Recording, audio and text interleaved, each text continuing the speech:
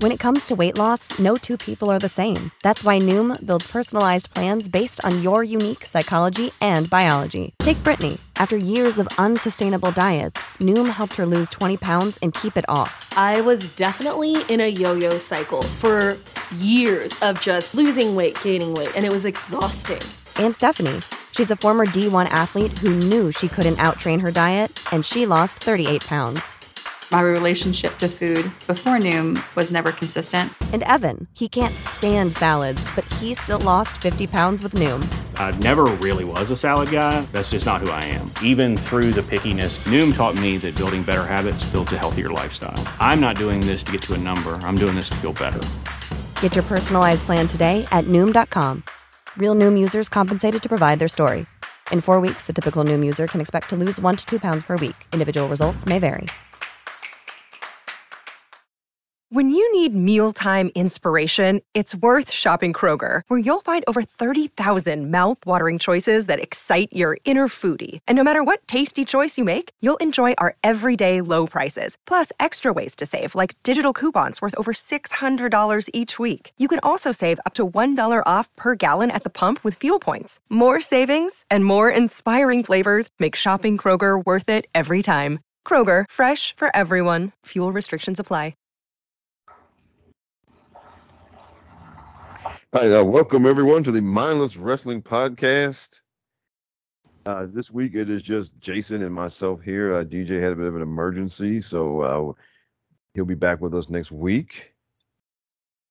And well, this is a pretty quiet week in wrestling because we have a ways to go. We still have a few weeks before SummerSlam, and so really. This is basically a time where people are been trying to make up news, and here we don't go down that road here. So there was one thing we did want to get DJ's insight on, but we're going to wait till he's back next week to do that. And you all have seen the video by now, I'm sure. So, but we will wait until next week to do that. So Jason and I instead we're going to talk about the one actual news item. Something that actually happened over the past, today. Okay. And it was announced that starting on Monday, that Monday Night Raw will no longer be PG. It will now be TV-14, which means all of you people who have been just very aggravated that your Monday Night Wrestling show was not TV-14. Your long national nightmare is now over. Now they finally don't have to blank out when, Brock says ass. Yeah. So, thank goodness. Right. So now, and of course, there were immediately a bunch of people firing off kind of takes about what it all means. I mean, right? Some people are acting like we're gonna go back to the Attitude Era. No, we're not. No. No, we're not going to go back to the Attitude Era. So, look, Jason, what do you think, man? First up, what do you think this all means? Well, hello everyone. Good to see everybody. I'm glad we're only going to be without DJ for 1 week because, I don't even get to introduce. I get to say hello. I don't even get to do anything. God. And he just throws me to the line. Anyway, hello. I'm Jason. I'm the third member of this little trio. I didn't introduce myself either, so I didn't. Yeah, no, you didn't. It's okay. From the Rob the Genius podcast, Rob, and Bucky's tag team partner right here, Jason. Anyway, if you're listening to this podcast, hopefully you're longtime fans of ours and you're just along for the ride. But anyway, what does TV-14 mean for Raw? Frankly, in the short term, I don't think much because I feel like they've been pushing, at least across the board in terms of WWE as a whole. I can't specifically say for Raw because I didn't do that in my due diligence, but it has felt more. They've pushed the envelope of what TV PG is to me for the past few years anyway. I mean, look at, Roman gaslighting his cousin and beating the crap out of his cousin and whatnot, while it may not be, violence or whatever, it is still mature themes. But in any case, I feel like this is going to go slow. I think they do want to push the envelope once in a blue moon, but I do not think it's going to be a regular thing. I do not think it's going to be a, sudden change back to attitude or anything like that. We're not going to suddenly go back to, bra and panties matches or anything. But yeah, occasionally, are we going to see a little more blood? Are we going to see a little more violence? Are we going to see a little more, just uncomfortableness in terms of some of the things that people do to each other, like how Roman has abused his cousins in the beginning of that there. I think this just gives the writers a little more leeway and a little more creative freedom. Because I also think they're trying to contrast that with SmackDown, because SmackDown is still, as of now, staying TV PG.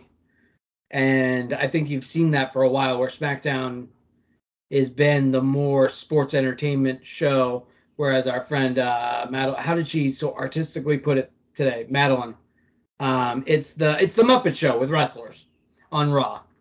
So you can kind of do. So thank you, Madeline, for that wonderful analogy, because it is.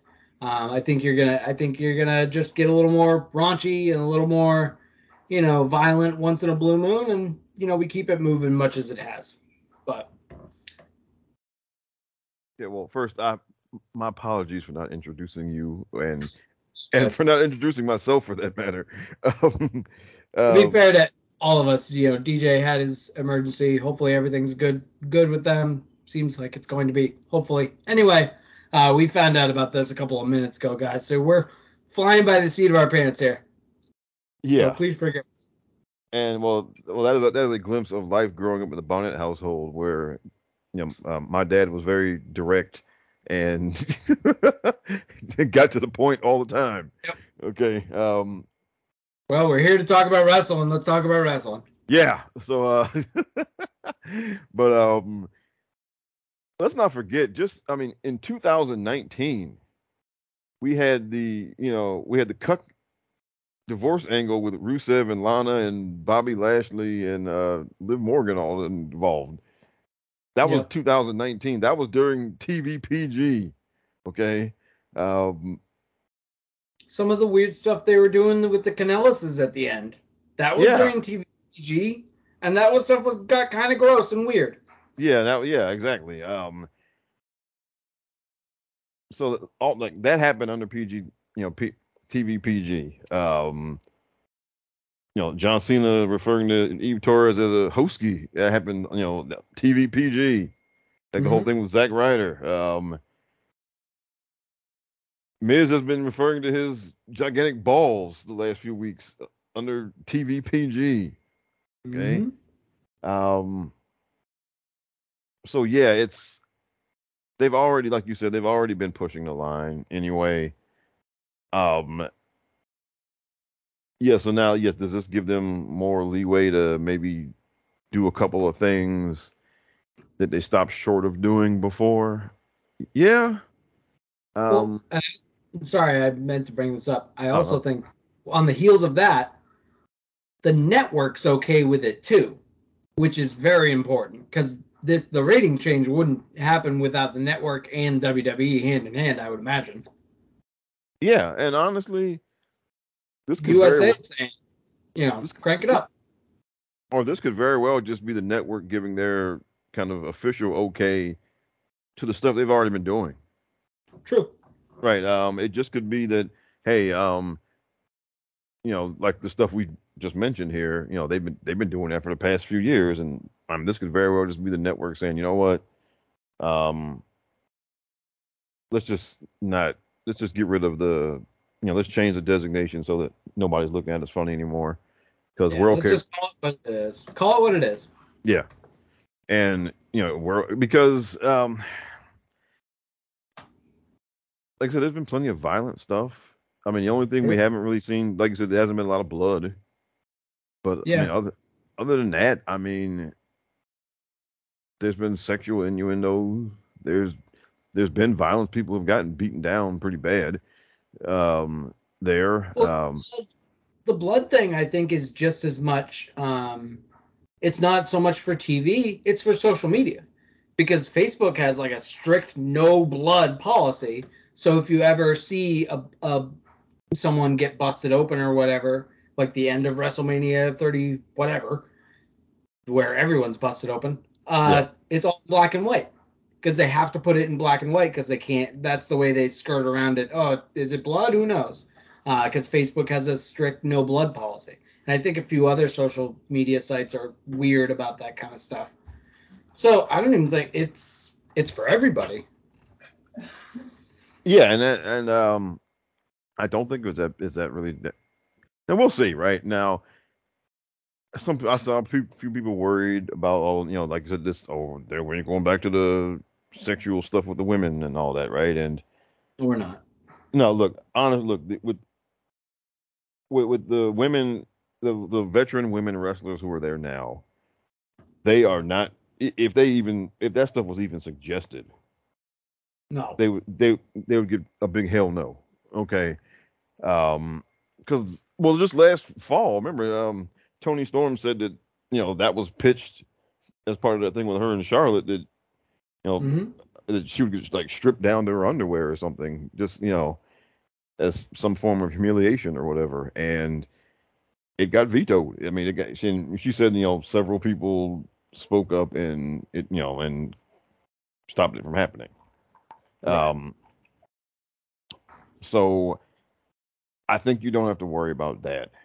And honestly, that would be just horrendously stupid to do.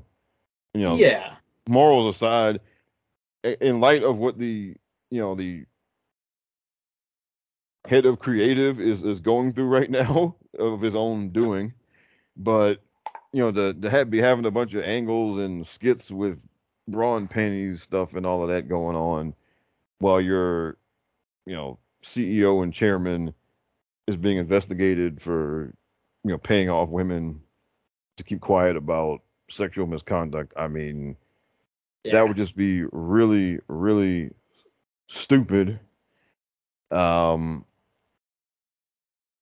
I don't. So yeah, it's not gonna go. It's not gonna go nuts. It's not gonna turn into the Attitude Era like you're saying. But again, and yeah, you're right. Half the women, more than half the women, if they were even proposed something like that, they'd probably flip them the bird and join Naomi and Sasha on the bench. Yes. Which they have every right to, and I'd encourage them to do that. However, there might be a girl or two there who'd be like, yeah, I don't care. Oh, well, look, yeah. And you're going to get, I mean, we had Eva Marie get her wardrobe malfunction a couple of years ago. Are you going, yeah, you'll probably get a little more stuff like that. Or, like Rob's saying, hey, this is what we're doing already, so let's just call it what it is. Yeah, and because I mean they had a thing a couple of years ago where like Alexa Bliss got walked in on while she was like, That one was weird. That it really was. That was bizarre. But I mean, like the Eva Marie wardrobe malfunction, that was at least funny. Like it was. Yeah. I mean, immediately put a towel on her. It wasn't that big a deal. But yeah, that walking in on Alexa, that was just like. Okay. Yeah, but and like you said, look, there's always somebody who's willing to go along with it, right? Yeah. But again, they have several women there who would just would tell them to go jump in the lake, and if they even suggested that, and who would probably leave if need be, and if it came to the point where it was just being pushed that hard. There are several women there who would just be like, what, fuck this. Okay. Yeah. And again, they'd be right. Yeah. Like, so hey, if you want to do that stuff, if you want to do the striptease stuff, if you want to do the whatever, sexual innuendo, whatever, if that's your thing and you're like, yeah, let's do it, great, good for you. But if someone even suggests it that like, hey, you got to do this, then get out of here. Yeah. So I don't think that's going to be a thing. No. As far as like language, I mean, they're, I guess, free to say certain words now that maybe they weren't before. As long as we get a better or a bigger variety of whoa words than bitch. Right. If we like, because that for the longest time, like 5 years, we've joked that there's a list of people who are allowed to say the B word on WWE programming. It's like Brock and Roman. I think Drew got on the list at least once. Yeah. But that list might open up, and there might be some more words, and it might not be so like, I don't know, it's memey. Like, it's like a meme when Brock says, "Oh, you're a bitch." It's like, oh, he said the word. Right. So it opens things up. And, I just hope that when it inevitably does happen, the people did it just is natural. Like, because sometimes, people are just, they can't wait to say shit on TV, and it sounds like it. AEW, dude. Yeah, right. You see that AEW? It's just like, okay, dudes, we get it. You can say the S word on TV. That doesn't mean you need to. Right. And so I hope it doesn't turn into that, because it just because look, for as much as people complain about the kind of cheesy WWE dialogue, that's every bit as cheesy and every bit as weird and stupid. And I mean, it's not a kid at that point. It's not a kids show. It's just a teen melodrama. Yeah, it's the same deal. Right, and it's just, so look, obviously, like, given that it's a show about fighting and it's a show where people get pissed off at each other and all of that. Yeah. I mean, people are. Yeah, I mean, in a real world where people get that pissed off at each other, yeah, they're going to curse at each other. But I mean, the key is here to make it sound natural and not, not like, oh, we're allowed to say shit now. Ha ha ha. I mean. Yeah, no. Overall, I don't think we're going to see much of a change. I think, Rob, you hit the nail on the head. Guys, we've been here already. Rob and I have given you a bunch of examples of stuff that's been, in my opinion, TV 14. So I think it just opens things up for them to do it a little more regularly and a little more comfortably. So. Yeah, and so now they don't have to necessarily, I guess, they don't have to ask for permission now. They don't have to run things by. Because I guess, look, it probably got to the point where the network guys were like, really? Y'all asking us about this again? Really? Like, y'all know we don't care. Yeah, we say yes every time, guys. You haven't asked us about a pizza cutter yet, so we're fine. Exactly. Oh, man. So. I mean, exactly. So, yeah, I think we're both in agreement that not a whole lot is going to change here. And look, there will occasionally be the kind of thing. There will occasionally be something where we're all like, well, damn. Yeah. But there should be. Yeah, and look, I mean, I was out with the whole thing with Bobby and Lana and all that. I mean, that right there was one of those things where everybody was like, well shit. Look, what's going on here? What's this all about? I know, look, my favorite part of that whole thing was when Randy and Corbin were off to the side and they were just like, just falling down laughing on the floor. Liv was the best part of that. Where she's just thrown into the mix and just like, yeah, and I'm having an affair with Lana. And then they drop it next week. Yeah, like. That was awesome. Oh, man. I mean. And look, that whole thing was just so unexpected and everything. And people were just appalled by it all. And then I thought it was just funny. It was just really stupid and funny, soap opera-ish kind of stuff. And, and of course, like, and Lana and Rusev, of course, they dove all the way in because that's totally their thing they like to do. Yeah. Jump in with both feet, man. Yeah. And then look, even Bobby is Bobby's probably about as out of place as you could possibly be in that whole thing. And I mean, and to his credit, he went with it. Yeah, man, that wasn't bad because of the actors. It was just bad because it was bad. They made the best that they could out of it, though. Yeah. Fun question about that. So flashback to that moment when Liv came down to interrupt their wedding or whatever. What if I, like, in that very moment right there, what if, and I told you, that girl's going to be a WWE SmackDown Women's Champion within a couple of years. Would you have said, what would you have said? At that point, well, look, I mean, honestly, look, I had my doubts up until it actually happened.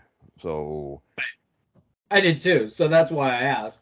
So at that point, I mean, it looked like, well, she found a way to get herself on television, and so at that point, no, I mean, now it would be just a few months later where it was pretty clear that they were at least putting her on the track to maybe eventually be that one day. But at that point, not right about then is when she really started to like put it together in the ring. Yeah. So, but yeah, fun little trivia there. Yeah, and but yeah, look, I mean, no, we're not gonna. We're not going to go back to there's going to be like some, there won't be a bunch of, Val Venus kind of things going on. And, nobody's going to be asking any of the women to, get on their knees and bark like a dog or anything like that. I mean, that's not going to happen, folks. Especially not now, because again, none of the important women there are going to go for that. And especially now where they can actually go somewhere else and wrestle if they want to. I mean, right. in 2000, that was not an option. There literally was no women's wrestling outside of, the kind of joke of a women's division that was in WWE at the time. So if that's what they asked you to do, then even if you didn't want to do it, that's what you did. But yeah, exactly. You got options now. I mean, yep. And they can sit out their contract and they can go, they can go to Impact. As much as we malign AEW's women's division, I mean, the checks don't bounce as far as we know. Nope. And look, and they would gladly take Alexa Bliss or Charlotte or Becky or whoever if they were available, right? I mean, and so it's, I mean, I don't think you have to worry about that now. No. Shh. Without the ones like you, who work tirelessly to keep things running, everything would suddenly stop. Hospitals, factories, schools, and power plants, they all depend on you. No matter the weather, emergency, or time of day, you're the ones who get it done. At Grainger, we're here for you with professional-grade industrial supplies. Count on real-time product availability and fast delivery. Call, clickgrainger.com, or just stop by. Grainger, for the ones who get it done. Prescription products require completion of an online medication consultation with an independent healthcare provider through the LifeMD platform and are only available if prescribed. Subscription required. Individual results may vary. Additional restrictions apply at lifemd.com. Read all warnings before using GLP-1s. Side effects may include a risk of thyroid C-cell tumors. Do not use GLP-1s if you or your family have a history of thyroid cancer. If you've struggled for years to lose weight and have given up hope, did you know you can now access GLP-1 prescription medications through LifeMD? LifeMD is now offering eligible patients online access to GLP-1s, the breakthrough prescription medication that can help you lose body fat and weight. Listen to what people are saying. Probably the easiest thing I've ever done. The medication comes in the mail, and it's very easy to use. I've been able to live my normal lifestyle, and I've lost 20 pounds already, and I've never felt better. It changed my life. And here's the best part. Your insurance may cover 100% of the cost of your medication. So go to TryLifeMD.com to have your eligibility checked right now. Get started today at TryLifeMD.com. That's TryLifeMD.com. What? Bucky's growling at me. Uh-oh. So this just popped into my head, but you know who? So we make things a little more edgy, a little more whatever, give yourself a little more runway. You know who really, really, really would benefit from that in the WWE ecosphere? Who's that? Maxwell Jacob Friedman. You know what? You're onto Just something there. Just food for thought. TV 14, right around when Max's contract is who knows what. Interesting is all I'll say about that. You know what? I mean, wow, that is because that's really, that's really the only thing that would be holding him back at all. Is that? Yeah. I think he can reel it in terms of like the content, but I think he needs to cuss once in a while. I think he needs to, he just needs a little more edge, which is fine. Yeah, and so now, and look, and he is definitely somebody who you would be willing to, move the line a little bit more as far as what you let people say. Right. Because he has the talent to back it up. It's not like he's just going to go out there and go like, F word, F word, F word. Right. Yeah, just like, there's some comedians that all they can do is curse. And after a while, it's like, okay, dude, whatever. But he's not one of those type of people. But, because look, they're gonna make the full court press for him as soon as he's available. Yeah. And honestly, however much of this thing is a shoot or a work or whatever, I really do think it's enough of a real thing that I think he's leaving when he can. That's about where I land on it. I'm like, I think it was. So the whole promo where he's like, fire me, fire me, fire me. I think that was Tony's attempt at what Vince did with Punk. You know what, dude? Here's a friggin' microphone. Go out there, make fun of me, tell me I'm Satan, blah, blah, blah, blah, blah. And then one of those guys could handle it, and one of those guys couldn't. Yeah, because as we know, look, Vince don't care. You can say whatever the hell you want about Vince. He doesn't care. He doesn't give a shit. Vince, CM Punk sat there and said, maybe this company's going to be better off when this guy dies. And then, 48 hours later, Vince handed him a multi-million-dollar contract or something? Yeah. Yeah. So, and meanwhile, apparently someone got, because when's All Out? Like 3 weeks? I think so, something like that, yeah. If MJF doesn't show up at All Out, it's over. There's something going on. It's a shoot. It's whatever it was, it's now they're on the outs, I think. Because there's no way you keep that in the back on your back burner for this long without even hinting at it in story, in kayfabe. We watched Dynamite last night. There was not one mention of that dude. Not a Burberry scarf to be seen. Nothing. No signs in the audience. Come back MJF. No nothing. So if they're trying to play the long con with this, they need to either remind us that it's still out there, because frankly, some of their casuals have probably forgotten already, or casuals in general. But anyway, and you got to strike while the iron's hot, and that dude is rapidly cooling off because I think everyone forgot about that promo already. Yeah. Do you know who you're talking exactly like right now? Who's that? James E. Cornette. Yeah. Well, hey. He said that exact thing. He said, because as much as he, complains about a lot of things AEW, he loves MJF, and he loved that promo. But he said that recently that, look, you got to do something with it now. You got to have him at least do something where it looks like he's trying to come in the building or something. Because, like you just said, they haven't mentioned it in weeks, and now people are forgetting about it. People are moving on. Which is, if it's 100% shoot and Tony is just done with him, then I don't understand why you let him cut that promo. I don't understand that. Because I'm sticking to my theory. I think he was like, yeah, go ahead. And then he was like, ow, that dude really hurt my feelings. And I think you might be onto something there because, that promo, it was great. It was absolutely a great promo.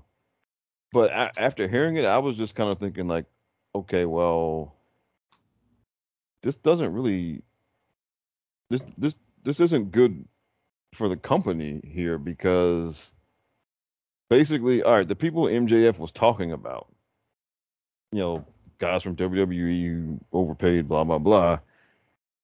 Those people were all treated as heroes when they got to AEW.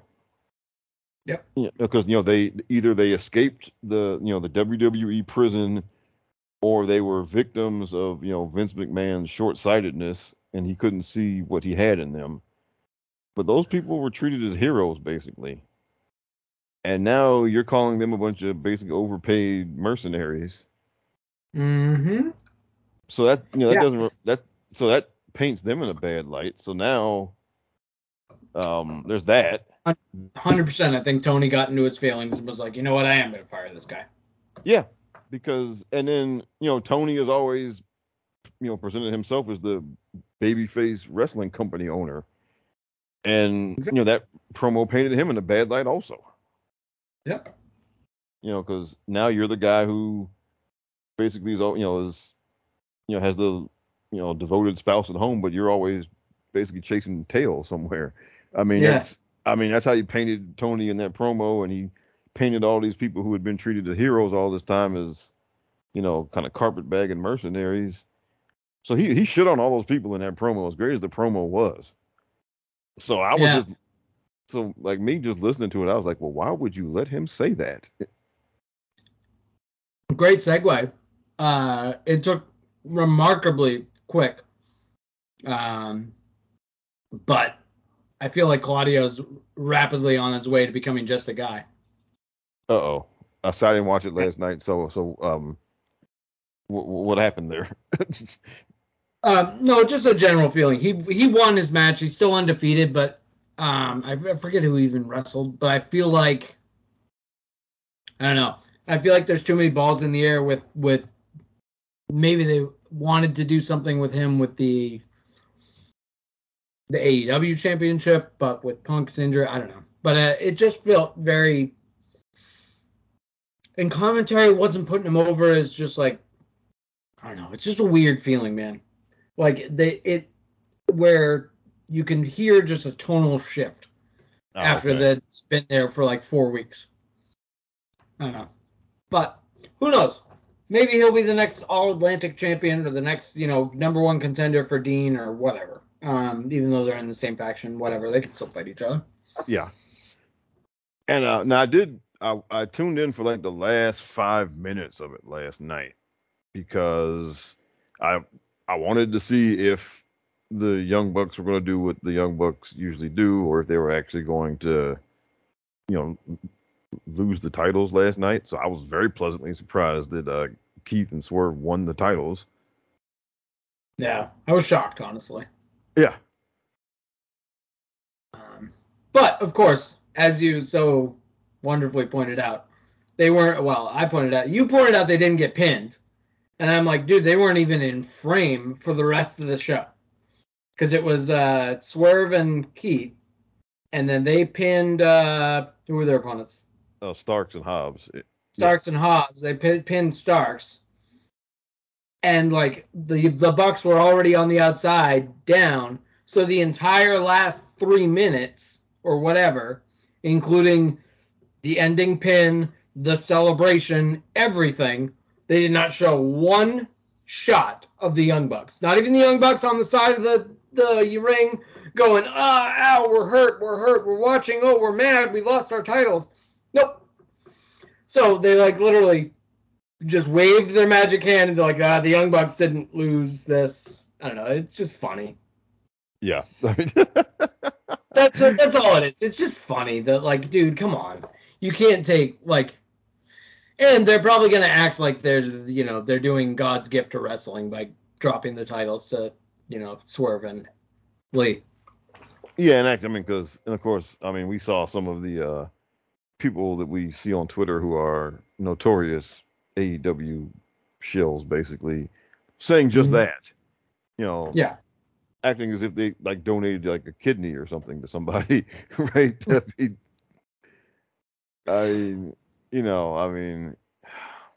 Yeah. Look, I cannot stand the Young Bucks. I hate the Young Bucks. I don't know them as people, so I don't hate them as people. But I mean, I cannot stand, you know. Put it like Bill Simmons. You sports hate them. Yes, exactly. Yeah, exactly. And it's just, I mean, come on, they didn't do anybody any favors there. I mean, like I said, they didn't take the pin. They weren't even on, like I said, they weren't even on camera for the last minute or so of that match. Literally.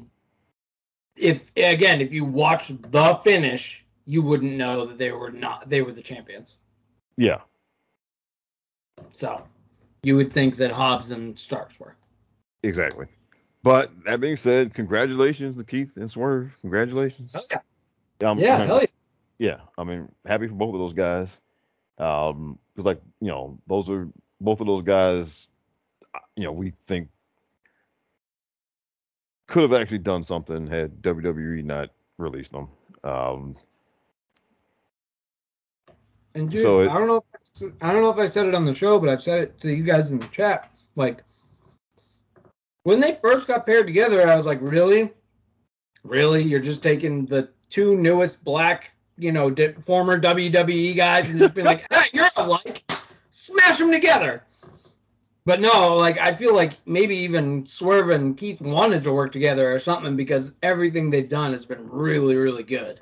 Yeah. This doesn't, aside from, you know, that similarity that I first thought of, they have made this their own. They've really worked. And Swerve in Our Glory is what a fantastic name. It is. Yes, it is.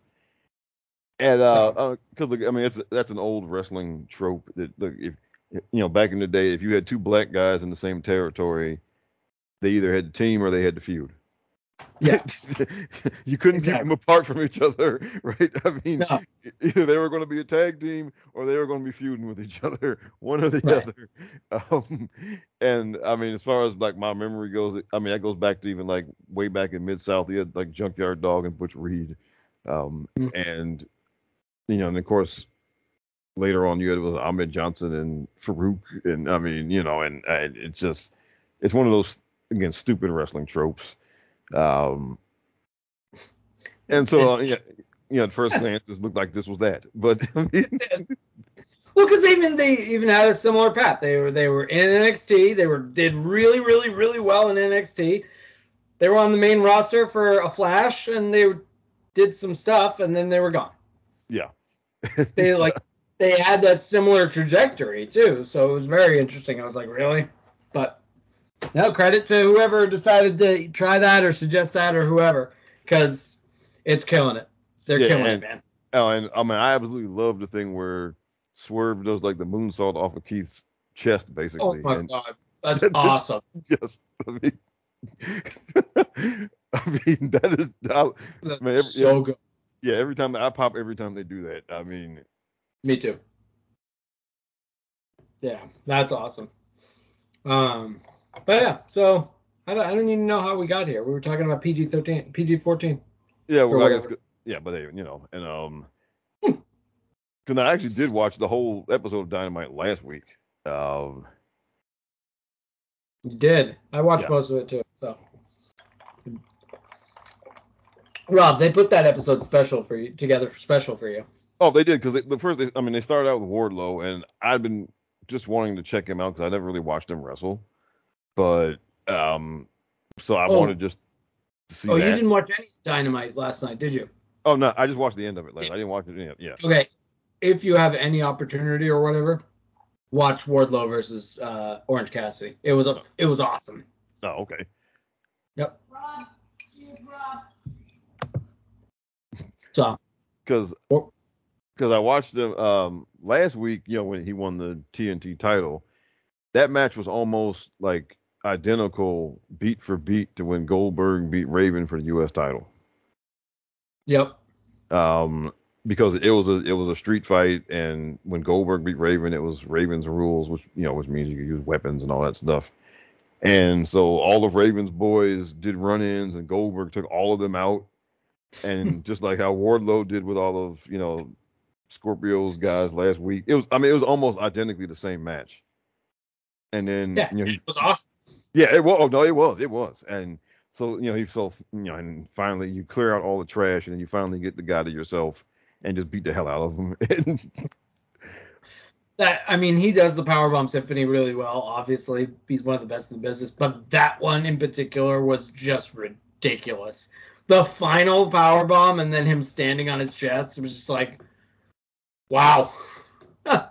Yeah, and I was kind of surprised that just this whole time that they've just basically pulled the trigger on him like this, because they're not ones that really book people dominant like that, are they?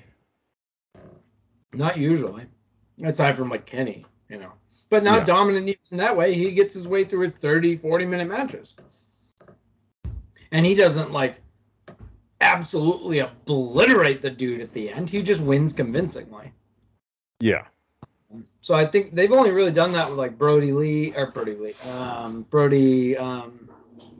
King, and they've occasionally done it with Luchasaurus. Now that obviously they're doing the basic squash matches for a couple of weeks with Luchasaurus, so that they can establish him as a heel, Yeah. under Christian's leash.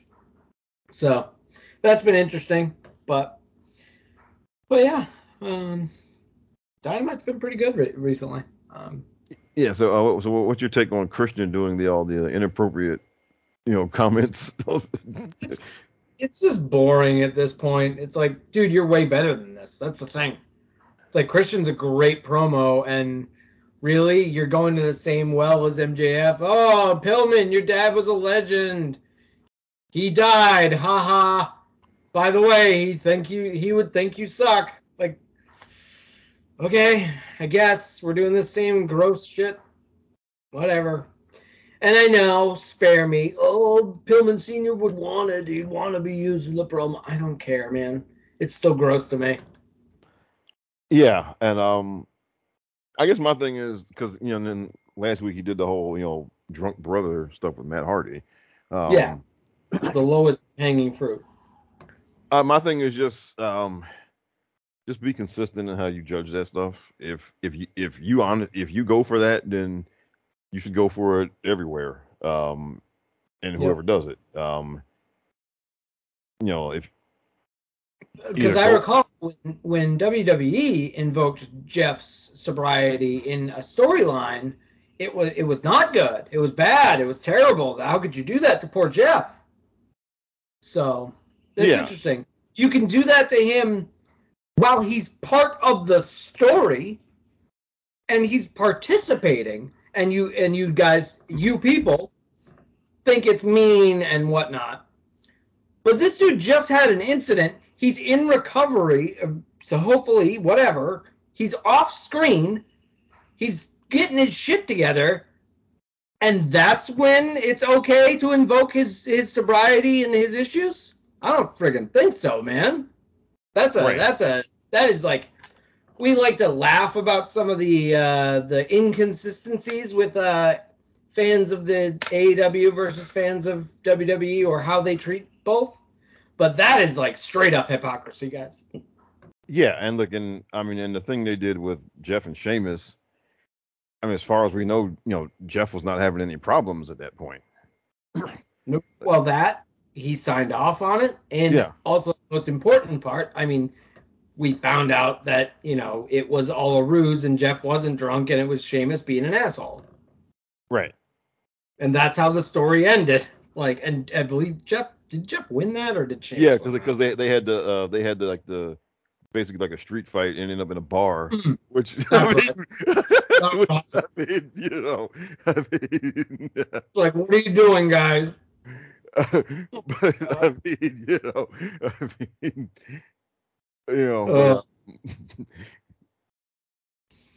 Yeah. So, but yeah. But so overall, I've been enjoying I think, especially now that like Wardlow, Orange Cassidy, a couple other people are getting more play, and it's just, I think the wealth has spread beyond the elite at this point. Obviously, because 2 of the 4 of them aren't there anymore. Well, Kenny's not there right now, and Cody's gone. But now that logjam has kind of broken, the show's way better. So, yeah, I'm totally enjoying this recent run of Dynamite. Rob, you should tune in more often, damn it.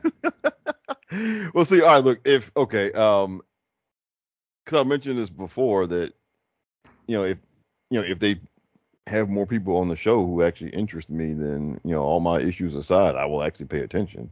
And so Wardlow is one of those people. Keith and Swerve are two more of those people. But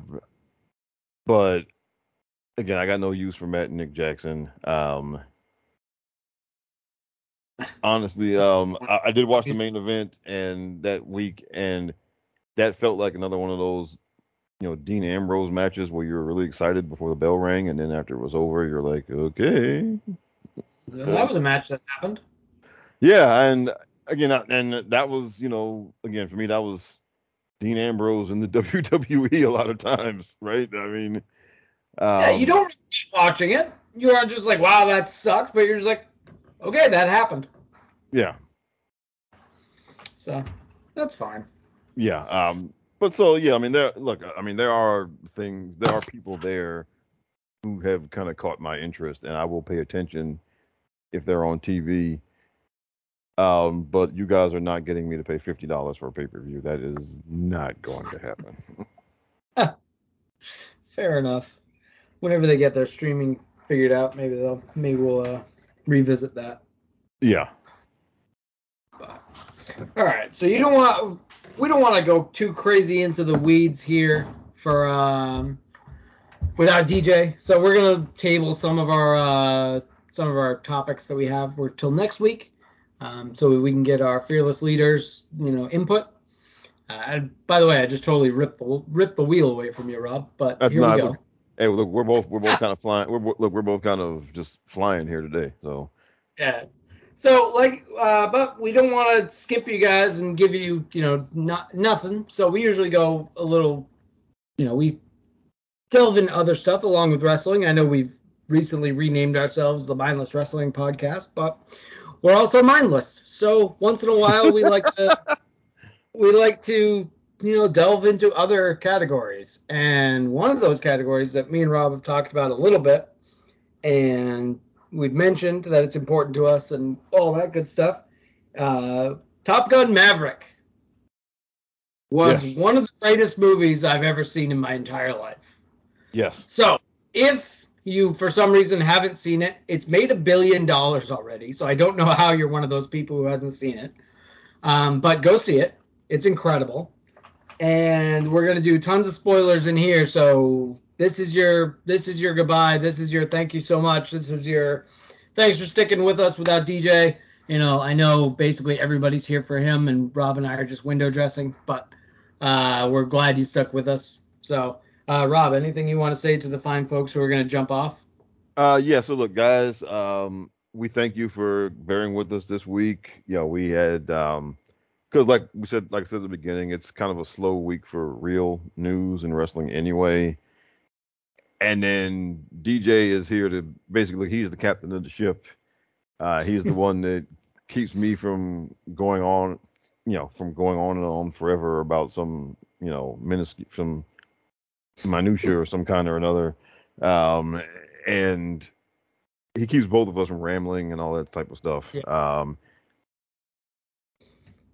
So we are kind of rudderless without him here. So we do thank you guys for bearing with us this week. And so for those of y'all who have not seen Top Gun and don't want it spoiled, we'll say thank you for listening this week and catch you guys next week. For everybody else, now it's time. Hang on. Because we got to do the sign off because I'm terrible. I'm terrible. No. You probably want to do it at the end, but I want to say to our friends who are going to jump off because they're so excited to go see Top Gun Maverick and they want to go see it unspoiled. This, above all weeks, is a week where we called it in the ring, brother. Yes. So you can call it pro wrestling, you can call it sports entertainment, but whatever you call it, Call it in the ring. We'll see you next week. And let's go, Top Gun Maverick. Yeah. So, Rob, do you want to just talk about a little bit about our backgrounds with Top Gun and kind of how it's important to us? Yeah. This is not just a movie for me and Rob. This is not just like a childhood classic or anything like that. This is important to our. It's as silly as it sounds. It's gonna be crazy. It's important to our families. It's important to our childhood. So, because I grew up, my dad was in the Army. He met my mom out in Utah when he was stationed there. They moved back here. He got out of the Army. He, got a normal job, all that good stuff. My dad has always had a thing for aviation.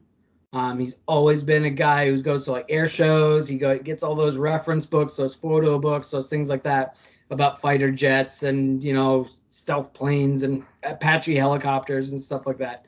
I was reared on stuff like that, man. So, and I think I went to my first air show when I was 5 years old, like just walking around, getting, watching the Thunderbirds and stuff. So aviation's always been a thing in our family, as has Top Gun. I don't know how, but every single one of our family loves it. It just became our family movie. It's so dumb. It's so stupid. There was an incident. There's an incident in my sister's college that she still tells to this day, like 40 years later, that where they were excited because the girls that she lived with and her found out that the boys across the hall had taped Top Gun when it was on TV the other night. So they were like, "Hey guys, can we borrow that?" And they're like, "Yeah, sure, girls, no problem. One night. Here you go. Here's your Top Gun tape." Only problem is, when you were recording things on VHS, you could pause in the middle and it wouldn't record whatever was paused, and then you just hit unpause and it would record again. So the famed volleyball scene, which all the girls in the dorm room were looking forward to the most. What's the easiest choice you can make? Window instead of middle seat? Picking a vendor who sends a great gift basket? Outsourcing business tasks you hate? What about selling with Shopify?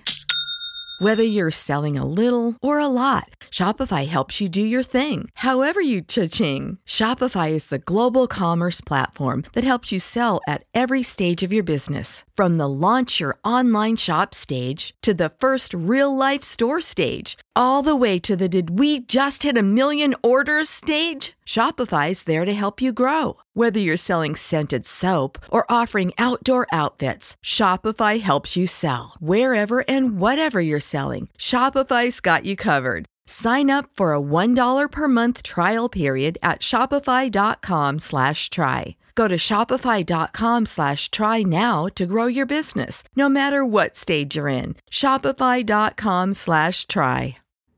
Was cut out of their friend's version of Top Gun. So that's a fun story.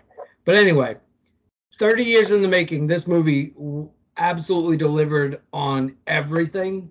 And I was just absolutely impressed with how, although it felt like a movie from 2022, it brought back all of those old feelings and those old, that it hit just enough nostalgia notes without being overbearing. Like, I really enjoyed, there was, talk to me, Goose was a line that was in everything. Rooster was saying it, and Maverick was saying it, and then there's just so many little things. The entire pace of the movie mimics the first one almost identically, especially after seeing it a second time. And it's funny because they're almost the same runtime. Top Gun 1 was like 2 hours 11 minutes. Top Gun 2 is 1 hour 59 minutes. So they literally could probably almost mirror each other. Because there's the scene in training where who has to eject? And who gets hit by the bird? The bird strike. Phoenix and Fanboy. Was it Fanboy or? Phoenix and Bob. Coyote. Yeah. It was Bob. So Phoenix and Bob had to get eject We don't know if they lived or not, and then it cuts to Maverick walking in to a, looks like to be mourning Rooster. It's mimicking the exact same scene after Goose died. Viper comes into Maverick and says Goose is dead. Like, it's the exact same vibe, because even Maverick says, he's like, Phoenix and Bob are going to be fine. They're going to stay overnight in the hospital. Is this the first time you lost somebody? You almost lost somebody. Or have you ever lost somebody, like a wingman? Yeah. And he's like, no, I haven't. And he's like, well, you almost got one, and there will be others. Trust me. This is exactly what Viper said to him 30 years ago after Goose died. Yeah. So it was just so. And they did all that stuff perfectly without it being hokey. So I don't know. I'm going crazy. So Rob, take the wheel. Yeah. So like you, my dad was a military man. He did 35 years. He made it like that was ultimately his career. And he was in the Coast Guard. He was on the icebreaker out in the North Atlantic for a while. And he also spent some time on aircraft carriers, out like in the Mediterranean and whatnot. So yeah, he took me to go see it because I just wanted to go see it because I was like, oh, cool, fighter planes, yay. And and then and he had taken me to air shows and stuff like that also, and we'd seen the Blue Angels and the Thunderbirds and all that. So we went to see the movie, and I thought it was great, but he absolutely loved this movie, the original. And because I guess to him, like, all the aircraft carrier stuff was just so cool to him. And and he was explaining to me like how that's the most dangerous job on the whole ship, being on the platform when those planes are coming in and all of that. And so he absolutely loved the movie, and we watched it a million times on VHS, and because my dad, like, he's very, with military movies, he's either he really likes them or he doesn't. And because and you never really knew which way he was going to go. Because, like, for example, he hated Crimson Tide. Really? Because his whole thing. Well, because he had been on a ship all those years, and his whole thing was, there's no way on earth you're pulling on mutiny and they're not putting your ass in jail. Yeah. And he just couldn't get past that. He could not get past that. Did he want to think about how many times Maverick might have got court-martialed? I don't know. I don't want to. But the difference is, I guess because, Maverick was a pilot, and but I don't. But again, he, it's always, he allowed it for Top Gun, right? And he was never a pilot or anything like that, so he's like, I can't speak for them. I don't know. I'm just spitballing here. Well, I guess because he said he stayed on ships, right? So it's like he knows firsthand that would not work. Yeah. So, like, basically with Top Gun, the stuff that went on there, it wasn't like, I guess he didn't find it insulting. Whereas Crimson Tide, he found insulting to his experience. He didn't like A Few Good Men, same thing. He found that kind of insulting. Because like, you would not put Colonel Jessup on the stand and have a career after that. Even if dead wrong as Colonel Jessup was, right? He was just like, no, that shit would not happen. Your ass would be finished if you put somebody as high up as Colonel Jessup on a witness stand and grilled him like that. That would be your ass. So even with Jessup throwing the temper tantrum. Yeah, because Jessup he's a connected guy. His guys would make sure. Yeah, I mean, his guys would take care of you. Okay. Yeah. I mean, he was only a colonel, right? Yeah, but I mean, say only. I mean, colonel's still pretty far up there. He was like the commanding officer at Guantanamo Bay, and yeah, true. So I mean, that's all. Because actually, that's one of the places my dad was stationed at one point. Really? Oh, because this is a funny story. Because when he proposed to my mom, and he had to ship out for Cuba. Shut up. So How long after? Well, the only day so he was like, look, if we're going to get married, we got to do this thing because I got to go. And the only date they could get before he had to ship out was Halloween. Shut up, really? Your parents' anniversary is Halloween? Yes. That rules. Yeah. No, I don't care. That rules. Halloween's one of my favorite holidays, so that rules, man. Yeah. So yeah, their anniversary is Halloween, because that's the day they could get before he had to ship out.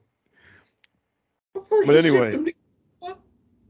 Because he was Coast Guard, search and rescue, all that kind of stuff.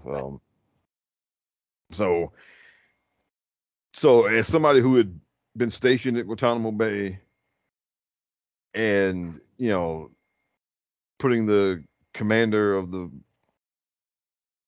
on trial and putting him on a witness stand and grilling him, he was just like, no, that shit would not happen. He suggested, and Jessup wouldn't even make it to the witness stand. Oh no, hell no. Stop. Right, and exactly. So to him, A Few Good Men was just no go. He was not here for it. But he loved Top Gun. Oh, man. Because the parts that the other than just Maverick being a complete impossibility. Maverick doesn't last 5 years in the military in real life. Being the way he is, of course. But outside of that, like all the stuff, the kind of official looking stuff, he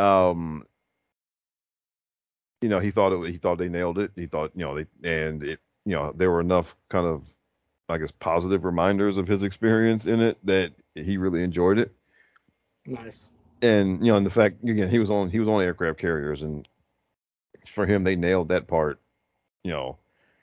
So he absolutely loved that movie.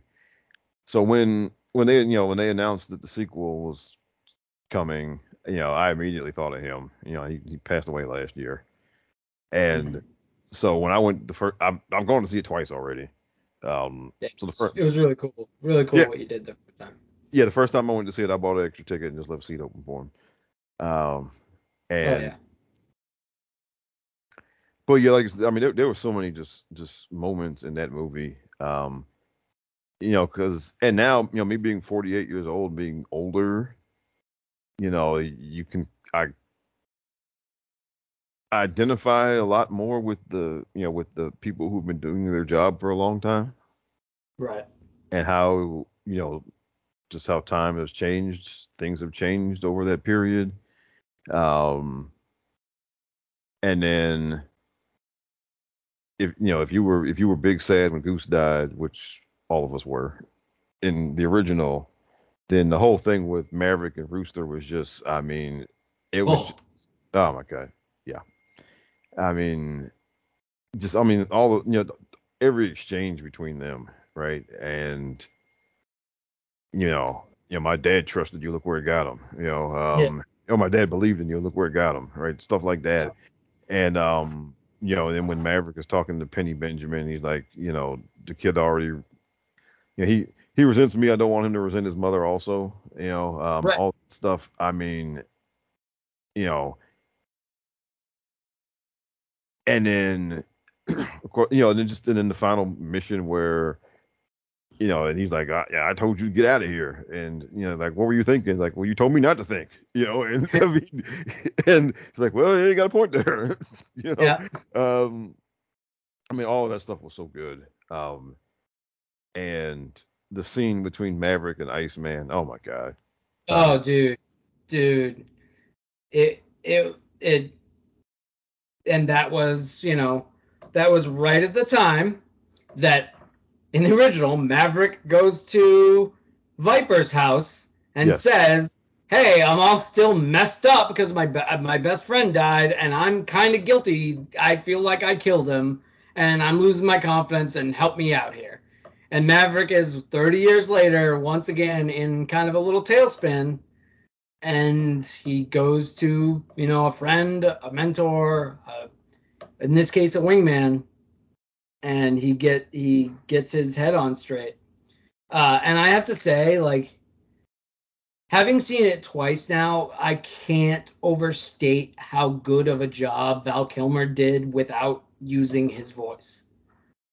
Like, it was incredible. Like, Maverick comes in and he hugs, who we quickly figure out is Iceman's wife. And he looks at her, and it's back, isn't it? And you can quickly surmise that Ice has some sort of throat cancer or something like that, because that mimics real life of, Val Kilmer with his throat issues.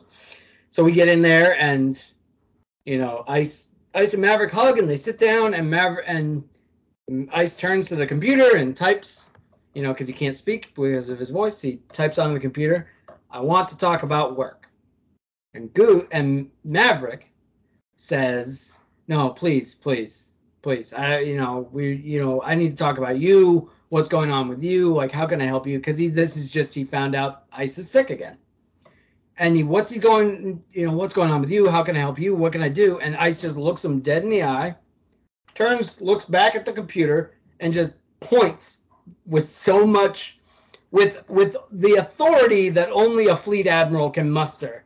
Yes. He points and basically says again, "I want to talk about work. That's how you can help me, is I want to help you." That Val Kilmer just absolutely nailed it.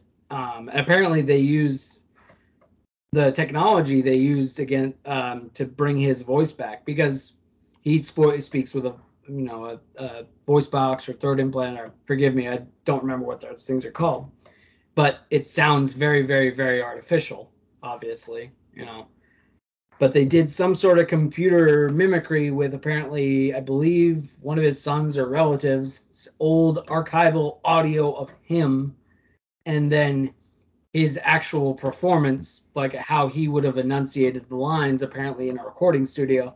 It all got thrown into a computer blender, and it sounded like Val Kilmer with a very, very, very hurt throat. It was absolutely incredible. Yes. Oh my God. So, yeah. Yes. But like, between that and all the crazy amount of practical effects, I don't think, aside from the Dark Star stuff in the beginning, I didn't see a lot of CG in that dang thing. All that, they were right when they were like, yeah, we got real foot planes, real G's, the whole nine. It was just awesome, man. Yeah, and actually I was listening because Simmons on on that Rewatchables thing they did one on this one on Top Gun Maverick, and actually, like, so the scene where the Dark Star buzzed the tower and blew the roof off of the thing, that was real, and the roof was not supposed to blow off of it, but to be clear, the Dark Star wasn't real, because the Dark Star isn't real, but they had some sort of jet fly over that they then put the Dark Star on top of. That was a real jet exhaust that made that roof go up and over. Yeah, and look, I didn't know that Mach 10 was a thing. And I don't know, maybe it isn't, for all we know. But because I mean, back when I used to really be into fighter planes and stuff, the highest thing I'd heard of was like Mach 2 or Mach 2.5 or 2.8 or something. So when they were talking about Mach 10, I was like, well damn, they didn't come that far. They've come that far. I mean, it had been 30 some years, but the public records of the SR-71 Blackbird, the public records where I believe that they had topped out around like the Mach 3, somewhere close to Mach 4. Mm-hmm. And they asked several, pilots get interviewed over course of time for like reference books and whatnot. And they were I forget, it was Popular Science or something, one of my dad's many, many, many, many reference books, magazines, whatever. They asked one of the pilots, what would you do if like the Russians or whoever, beat your record and had a higher supersonic speed? And they went, oh, we'd just get in the SR-71. We'd go up to X amount of fleet and we'd just push a little harder on the throttle. Because apparently that was not as fast as that thing could go. So if that was, 30 some odd years ago, the SR-71 was pushing Mach 3, Mach 4 publicly, the Dark Star might be a little closer to reality than we think. Yeah. Oh, definitely. But I mean, And the whole thing with the Dark Star, when after he crashes and he walks into the bar and the kid is like, you're on Earth, and that was awesome. Yeah, it was, man. And let me tell you, the part that got me more than any other in that whole movie was after they had come back, they're on the platform and he's like, Maverick says to Rooster, "Thanks for saving my life." Yeah. And when Rooster said, "That's what my dad would have done," both times I went to see that movie, when we got to that part, I started openly just crying in the movie theater. Oh, dude. Both times that didn't get me. I got. Don't get me wrong. I got emotions and I feel things and I got that little tightness in my throat when that scene happened.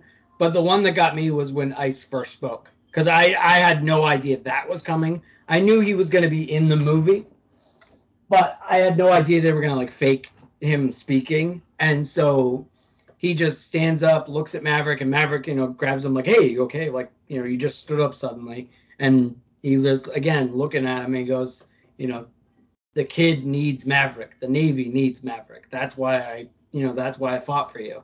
I just, both times, both eyes, tears, just, oh man. Because more than anything, I mean, I don't know, Maverick and Iceman, they were my childhood. So it was really, really cool. Because for me, like, the thing about that's what my dad would have done, with my dad having passed away, and even before, I mean, because, he had, dementia for a while before that, and just, that's what my dad would have done is just something you think about a lot. Yep. This is what my father would have said. This is how my father would have handled it. And so when he said that, it just, that just hit me, man. And it just, because it's, it's how you look at a lot of things now, right? Or if you were fortunate enough to have a good father and who did things the right way, when you get older, when it's time for you to make certain decisions, that's exactly, I mean, you go right to that. Like, well, what would, that's what, or you think about, well, what would dad have done here? And then, or after the fact, you think about, yeah, that's exactly what he would have done. And so for me, it just, I mean, that just got me, man. And as I said, both times I just started crying in the movie theater, and I didn't care. I didn't care who saw it. I just didn't. And this movie, it's like this. Well, it's an 80s movie, man. And oh, it is. 100%. They got it perfectly. I mean, and just the way that the story was laid out, without being tacky and hokey, they grabbed that same energy. Yeah, and where you build to the big heroic climax, and and then they didn't try to be ironic, or they didn't try to swerve you any kind of way. Then because at first, when Maverick got shot down, I was thinking, oh man, he's gonna die, isn't he? And then, and then, but then once Rooster got shot down, and they were together, then I was like, oh no, they're not going to die. They're going to help each other get out of this. And so I actually came to that a little conclusion. Well, kind of before, when they were laying out the plan, and they were like, hey, look at this airbase. We're going to shoot that with a bunch of Tomahawk missiles, because they have a bunch of 5th generation fighters, and they have a bunch of these guys, and they have a bunch of old stuff of ours, including this F-14D Tomcat. I was like, Well, the star of the previous movie just got shown. I'm like, how are they? My question was, how are they going to get both Rooster and Tom onto the ground? I was like, well, I guess they did. Just shoot them both down. Yeah.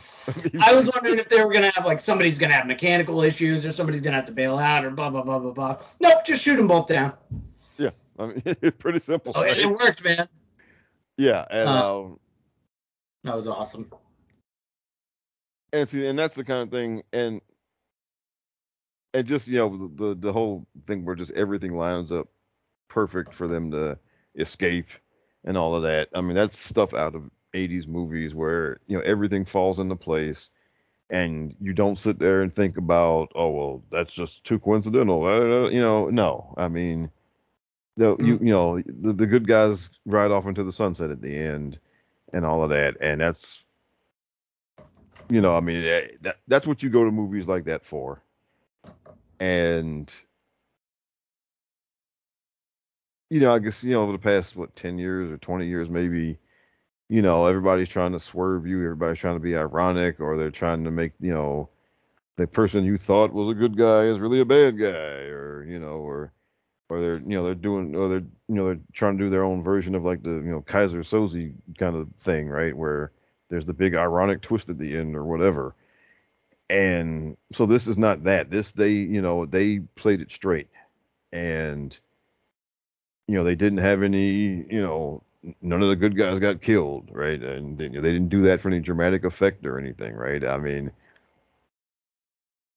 and it's been a while since in a big movie like this where they've done that kind of thing.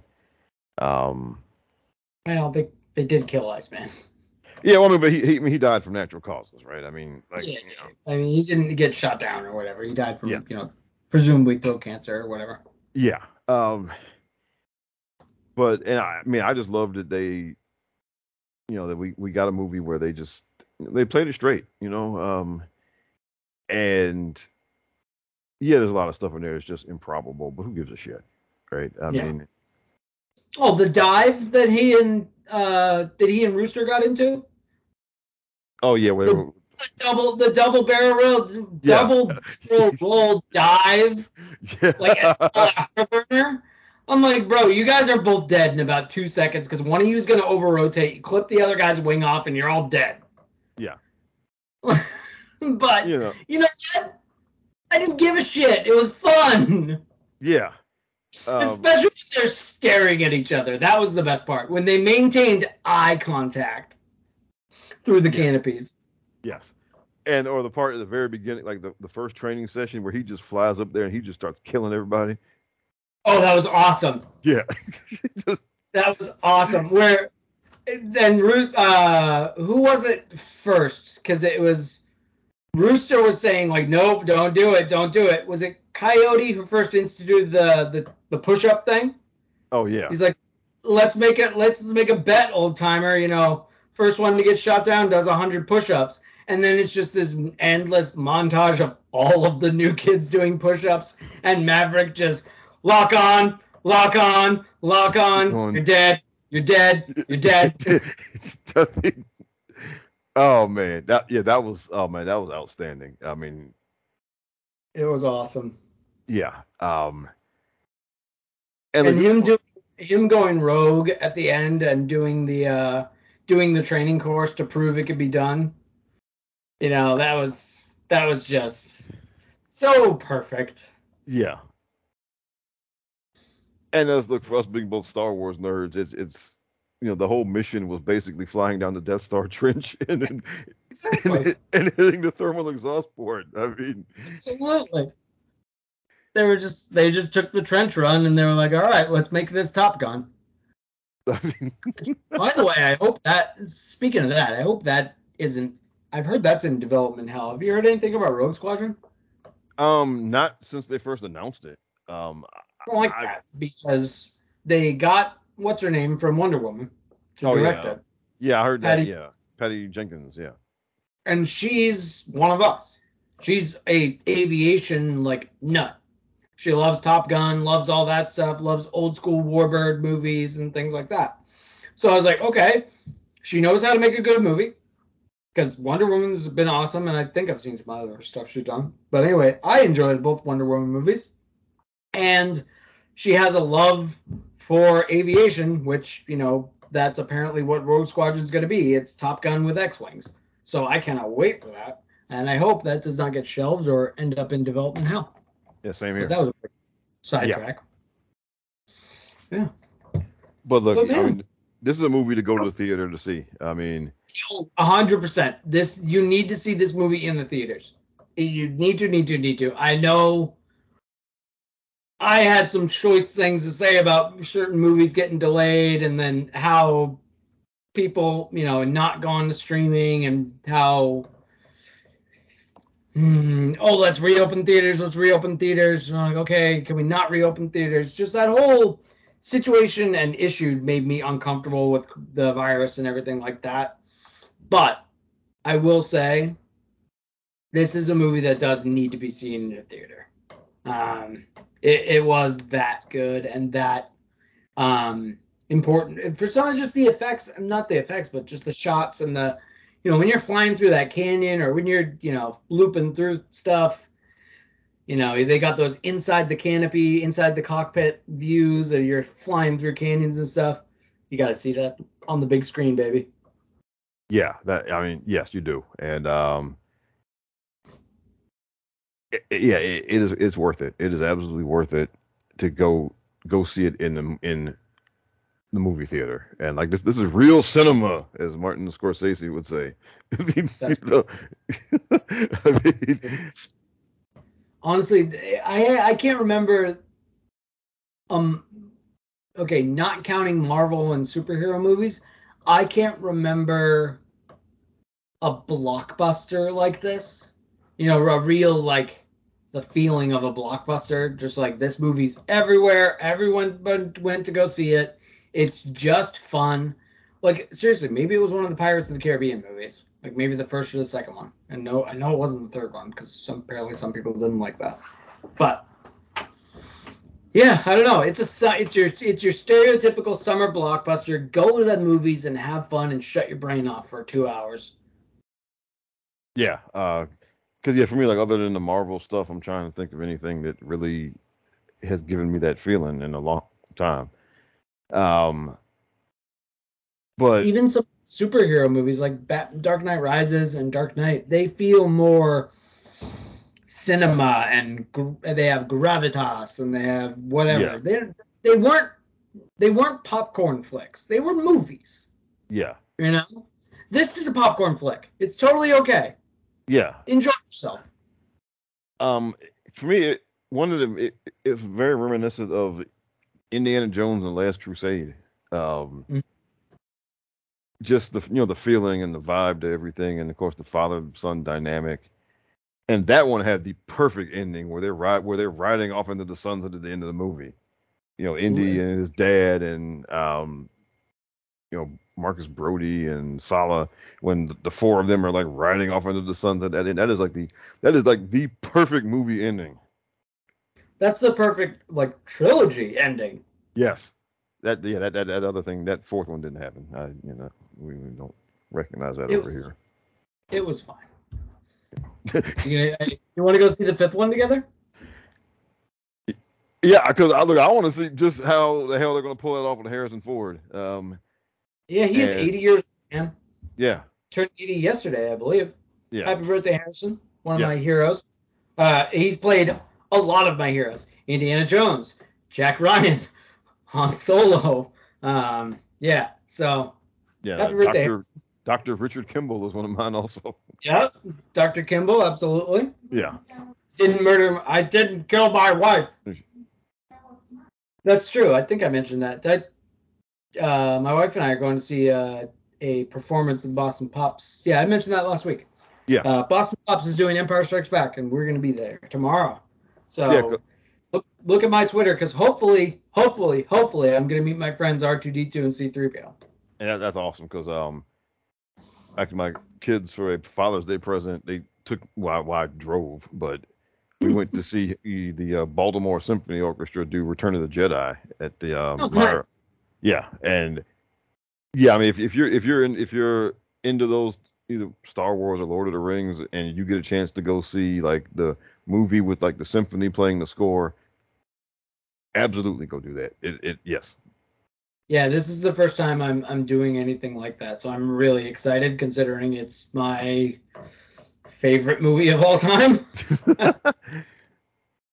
Because actually, me and a coworker, about maybe 10 years ago, we went to, there was a guy who did like this one-man show version of the original trilogy. Oh, that's cool. And suddenly, like after he was done, he like sat and talked to the audience. And his whole story was funny though, man, because he'd been doing this, and then the Lucasfilm people found out about him. Oh no! Yeah. So he was lucky. This was before the Disney people. Oh yeah, but still they Disney people. We would not know if Disney found him. We might not ever hear his story. Yeah. So the Lucasfilm people found out about him, and they basically came and said, "Look, you can join the family. You can do this under our banner, and of course, we get a piece of the action." Yep. Or we send you a cease and desist, and that's it. Yeah. So, and he chose to join the family. Smart man. Yeah. That's awesome. Yeah. All right, Rob. Do you have anything else on Top Gun or anything that we want to get at before we get on out of here? You know what? I think that's all for this week. Well, there's one more thing. Since we normally record on Wednesdays, and so yesterday was the 7th anniversary of the main roster debut of the 13-time women's champion. He did it. Yeah. I would have said it yesterday. You can't get away with this! I would have said it yesterday when we normally record, but I know. Well, there you go, Charlotte. There's your weekly shout out. All hail the Queen. Long may she reign. All right, folks. I don't have anything else. We're going to call it a night. We've had a great time with you. I am Jason. This is Rob. We are the Mindless Wrestling Podcast. Well, with us in spirit, as always, is DJ. So hopefully he will be back next week, and we will be back to our, full shield, full Triforce, full whatever you want to call it. And we'll get back on the stick next week, folks. So, Rob, anything else to say to the people? No, and I guess I'll do the sign off this time. I guess let me make sure I get it right. Okay, whether you call it pro wrestling or call it sports entertainment, call it in the ring. No, you can call it whatever you want. Just make sure you call it in the ring. Yeah. All right, that's it. Rob, hit the button. We out. All right. Save big money on your outdoor project now at Menards. We have everything you need to keep your outdoor power equipment running smooth, so you can keep that lawn in tip-top shape or enjoy some time on your boat. Right now, all FVP, lawn and garden, and marine batteries are on sale through May 5th. Check out our entire selection of FVP batteries today and view our weekly flyer on Menards.com for more great deals. Save